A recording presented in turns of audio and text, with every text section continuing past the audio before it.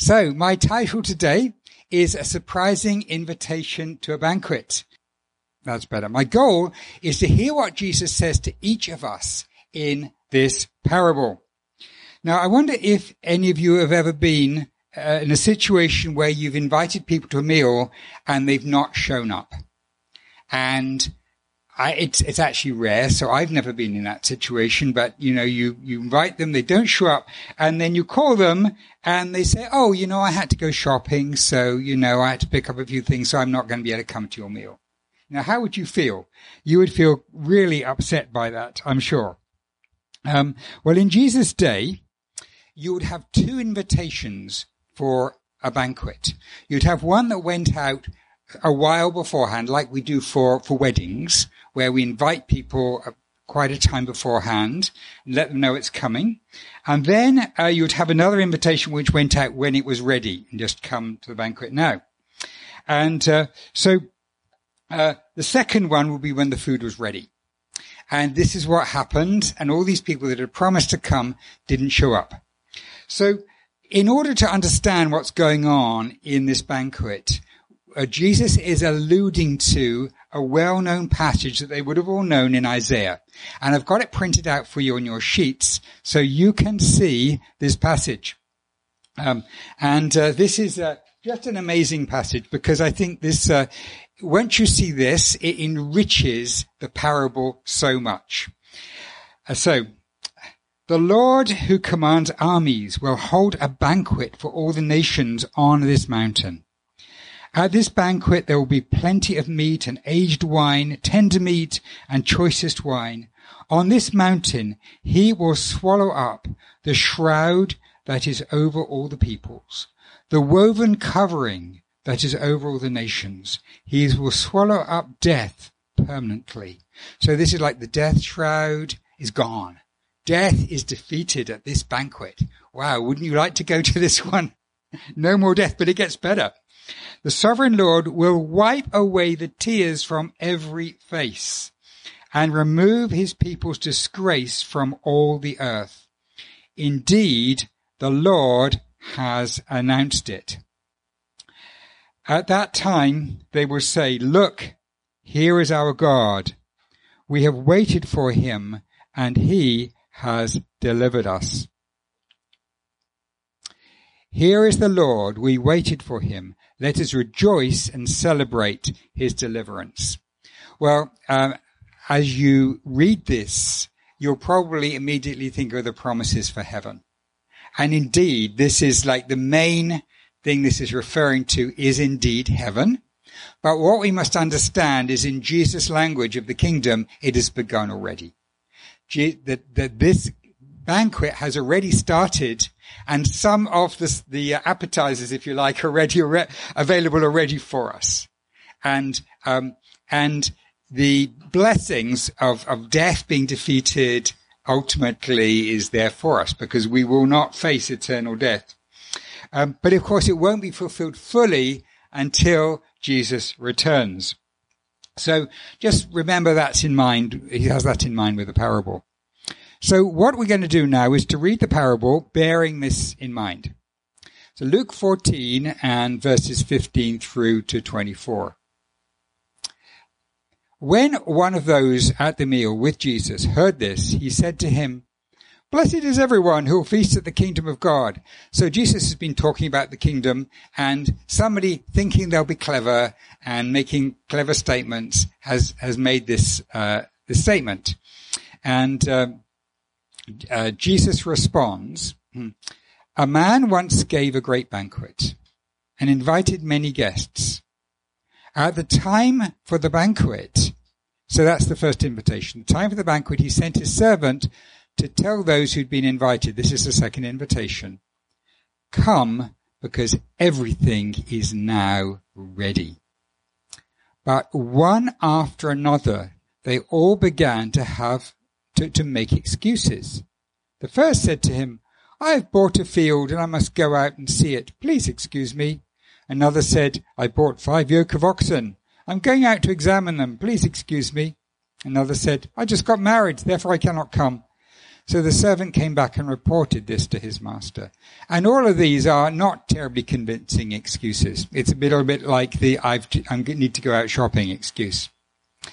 Then the master of the house was furious, and he said to his servant, "Go out quickly to the streets and alleys of the city, and bring in the poor, the crippled, the blind, and the lame." Then the servant said, "Sir, what you instructed us has been done, and there is still room." So the master said to his servant, "Go out to the highways and country roads, and urge people to come in, so that my house will be filled. For I tell you, not one of those people who are invited will taste of my banquet."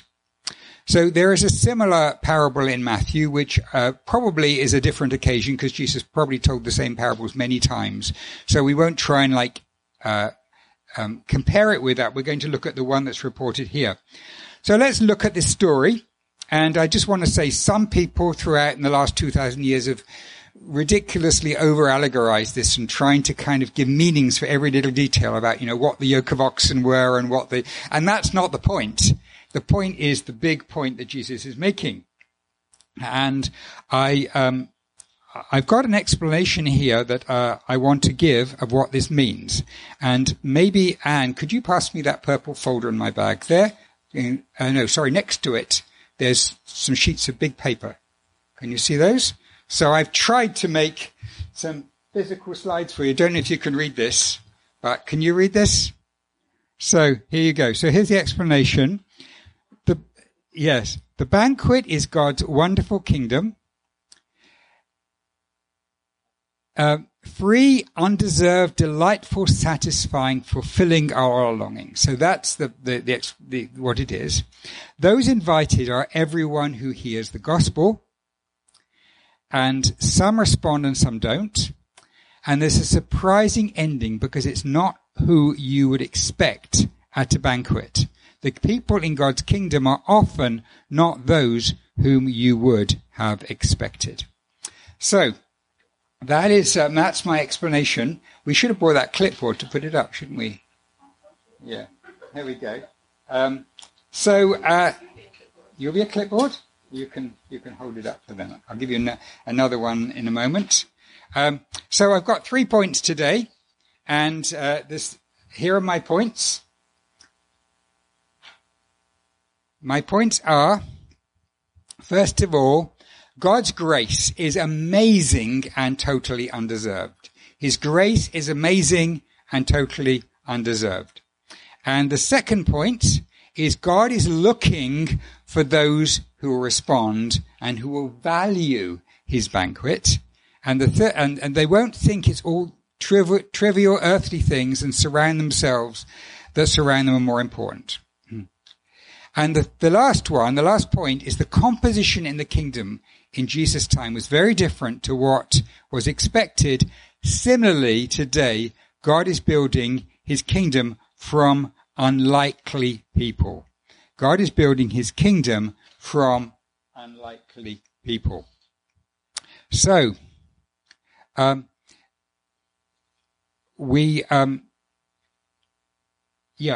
first of all, I want to talk about amazing grace. Eating food together was incredibly important in Jesus' time. And you can put them down now. It's okay. You'll have to get up again in a minute because I've got some more. But those of you who are out there in internet land, you're okay because you've got the slides. But here, they can't see them. They're here. They're all here for you. Here. But they can't see them, so they've got them on a piece of paper. They're being held up.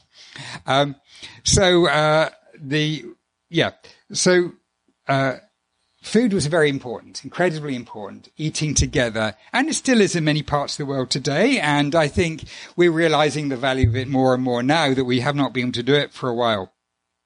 Now, by inviting somebody, you incur an honor on them. And you, depending on who invites you, you receive an honor. Now, supposing somebody said to me, Anusha, she was invited by the Queen of England to one of her garden parties. She got invited. I thought, whoa, there's something, she must be more important than I thought she was. There you go. Because that really is a sign of honor to be invited by someone like that. And the ones who are chosen are honored. And if I was to say to you, oh yeah, I went last year and I chatted to the Queen and she had all sorts of, she calls me up every so often to find out how I'm doing. Whoa, that's kind of surprising. And so there's a huge honor in that. Forget the Queen of England. God is inviting you. Isn't that amazing that God should invite you? Let's look back at our parable here. Here's this invitation from God. He's holding a banquet for all the nations, and he's just inviting you here. And he's saying, you're invited. This is for you. So that's very quickly my first point. The second thing I want to say is that the importance of responding to this invitation. And the tragedy is that people in large numbers don't respond to this invitation from God. And there may even be someone here, somebody listening on the internet or somebody here present, who has not truly in their hearts responded to this. And you might think, well, who would not respond to such an amazing invitation? But it happens. And it happened in Jesus' time. And when you read the parable, you think it kind of, well, this is odd. Nobody showed up. But actually, this is the truth. That vast numbers of people hear this invitation and do not respond to it. So, and I want to urge you, that if you know in your heart that you've not truly responded to this invitation, then I want to urge you to respond to it. And what you have to do to respond to it, you just come and pray to God and say, God, I respond. I want to follow Jesus. I want to have Jesus' invitation. I want to stop living with my own satisfaction and live being satisfied by the food of your feast. So that's the first two things that I wanted to say. And if you want to hold that one up, Mark, the second sheet I gave you. So what we've done then is we've looked at God's grace, which is amazing and totally undeserved.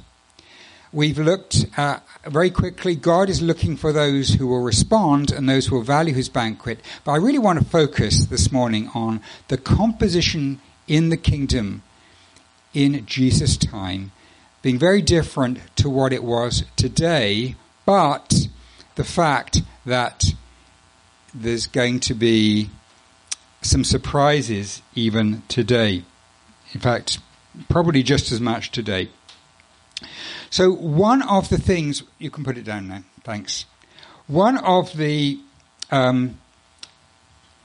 things most remarkable about God's kingdom is that he's chosen to build it out of the most unlikely people.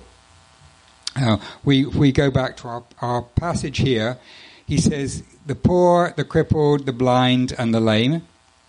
And then he says, go out into the highways and country roads and urge people to come in. So these are people who are just living there, maybe even homeless people who are living there out in the highways. So I just want to ask you then, let's think a bit about this. What were the occupations of the 12 apostles? Can anybody tell me? Name any of them? Fisherman, tax collector, any others? Well, you're right, because as far as we know, they're all fishermen except for one tax collector. There's some that might have been something else, but they were kind of unlikely people. In fact, they would have been completely uneducated, and yet they became pillars of the kingdom. And in Acts 4 and verse 13, when Peter was preaching, and Peter and John were preaching, and they discovered they were uneducated and ordinary men, the people were amazed by it. And they couldn't understand how these people could speak like this. But they said, but they've been with Jesus. They'd had 3.5 years education there, which is pretty amazing. Just imagine getting a degree with Jesus. So they'd had, but he picked them as people who were non-educated at all. And it's interesting, if we look at the main Old Testament picture of Jesus, which is David, we see something a little similar. We see somebody who was just a shepherd and just nothing, and he was even forgotten by his family, and he came up to be anointed by Samuel. Then he defeated Goliath. He built a kingdom. He wrote many psalms, and he gave the nation rest from its enemies. And so David did incredible work. So how did David build the kingdom? While he was on the run from Saul, we read how he collected the amazing team of people that stood behind him that enabled him to build this kingdom, because he didn't build the kingdom by himself. He needed a team. And he had an amazing team of mighty men. Let's see how he gathered them in 1 Samuel 22. And I have a sheet for Mark to hold up for you.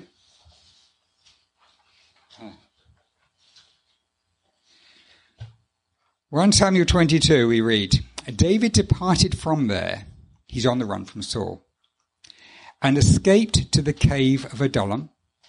And when his brothers and all his father's house heard of it, they went down there to him. And everyone who was in distress, and everyone who was in debt, and everyone who was bitter in soul gathered to him, and he became captain over them. And there were with him about 400 men. So basically, he gathered the misfits, the people in debt, the people, who, escaped from very bad situations and didn't have anywhere else to turn. And this is the group of 400 he gathered, right? Not the finest of the finest, not exactly the A-team. And this is deliberate, because this is how God wants to build his kingdom. He wants to build it out of people who demonstrate his power, not their own power. And they ended up being mighty men. So, did Jesus have an amazing team? Well, they were certainly not like that to start with when you see them. And in other people in his ministry, you remember the man called Legion, who he cast demons out of, and he turned him into an evangelist. And can God still do that today? God can bring the most unpromising people and use them incredibly. There was, back, I think it was in the late 1800s, there was a woman in England called Gladys Aylward, became a Christian. She was just a secretary, very simple background, and she felt God calling her to go to China, and she was determined to go to China. So she decided, well, what do you do to become a missionary in China? She wrote to various missionary societies, and they all said, she had to have some qualifications. And she'd not even had a proper education. And so she got denied by everybody. Nobody would, but she still felt she should go. So she found out how much a train ticket was from, I think, Amsterdam right the way through, past Vladivostok, right the way through to China, because you could travel by train. And she started working her job, earning a few pennies every week to buy a train. And eventually she got enough money for a train ticket. And she cooked lots of food so she'd have something to eat on the journey, because it was like a couple of weeks to get there. And she packed everything up. Like, she didn't have any plans apart from that. She packed everything up, got on the train, and went to China. And there were some mishaps on the way, like there's a war zone that they ended up going through and the train got diverted and all kinds of things, but she got there. And when she got there, she found another missionary there and said, can I help you? And she ended up by doing a work that was the most extraordinary work, that countless numbers of people were brought to salvation through her, touched by her. If you ever get a chance to read her book, is it called Little Woman? Yeah, Little Woman, because she was very small. It's an amazing story of what she did. And the most unlikely person to do this, but just with the power of God. Another man you've probably heard of is John Bunyan. So does anybody know what John Bunyan's profession was? He was a tinker. What does a tinker do? Mend saucepans, that's right. So at a very, very kind of bottom of the level a job to do, he would basically go around to people's houses and ask if they had any saucepans to repair. And he was completely uneducated. And in those days, the church, the Anglican Church in England, if you didn't go to the church, you were put into prison. And he made the mistake of going to the Baptist church and got imprisoned. And while he was in prison, he had a dream which became the book Pilgrim's Progress. Now, Pilgrim's Progress, at one time, was the second most published book in the world apart from the Bible. And it's extraordinary how many lives it's touched because it's so vivid in the way it portrays the Christian life. And I was, in my own walk and my own salvation, reading Pilgrim's Progress was a help that brought me to know Christ. I have a friend who was working on a PhD in English, and he in older English, and he told me in the history of the study of English language, people are shocked by the book Pilgrim's Progress because the sophistication of the allegory was unheard of at that time. Just the delicate balance of the way the story as it's woven and unfolds. How did he do this? Because God had chosen him, a poor, uneducated tinker, to use in his kingdom in this amazing way, because God delights in using people who are surprising guests to the banquet. A number of years ago, we held a prayer meeting to launch a little group who would become New Life Church. And one of the themes that came out as we prayed is that God would build New Life Church from people who were considered nothing from society. So if you feel that you're considered nothing in society, then welcome, you're in the right place here. The people would look at New Life Church and say, wow, that must be supernatural, because you can't build an A-team from people like that. Okay, they can function, but it's not the amazing things that God's going to do are out of the capacity that we have naturally. It's something that God has put in us spiritually. So I want to challenge you.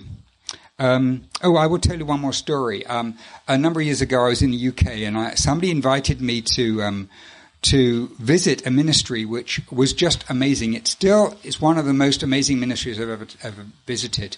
And it was for heroin addicts. And they would basically have a little community of heroin addicts living together, ex-heroin addicts. And they would disciple them. And I actually stayed in one of those communities in a room with several people coming off heroin, and just saw the way they interacted. And these people go out on the streets, and they find people lying on the street, in heroin addicts, and they give them a card that says, when you're too tired, when you're too sick to steal, come to us, we'll look after you. That's just so amazing. That's the gospel. When you're too sick to steal, come to us, we'll look after you. And people come, and they preach the gospel to them, and they feed them, and they help them get off heroin, and they pray over them, and then they relapse, and they go away, and then they come back again. But the amazing thing about this ministry is, who's it run by? Who are the people at the top? Who are the people who start new ministries in different countries?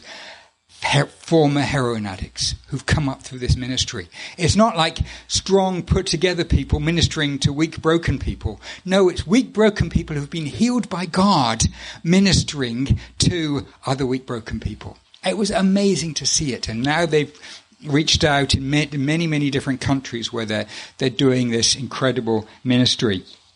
So I want to say to you, do you want to be part of this feast? Do you want to be one of the people that's brought into this feast? Not just to go in there and just enjoy a bit of the food, but do you want to be part of the kingdom of God, of what he is doing? You have to step up to God's call in your life. Stop telling yourself, oh, I'm nothing, I can't do anything. I'm just nothing. Because in Jesus, you can do anything. Paul says, yes, I can do all things through him who strengthens me. So I want to say to you, step up to the call in this parable. This parable is a call to you that God can use you in his kingdom in this feast. So I think there are probably many people listening on the internet and here live who need to step up in faith that God can use them mightily. Stop telling yourself you are nothing. This parable is telling you that everyone is invited to be part of this kingdom. And Mark's going to hold up our last verse now, which is from 1 Corinthians. And, okay. Oh, I didn't give it to you. Okay, here we go. There you are. 1, and this is talking about the church in Corinth. For consider yourselves your calling, brothers. Not many of you were wise according to worldly standards. Not many of you were powerful. Not many of you were of noble birth. But God chose what is foolish in the world to shame the wise.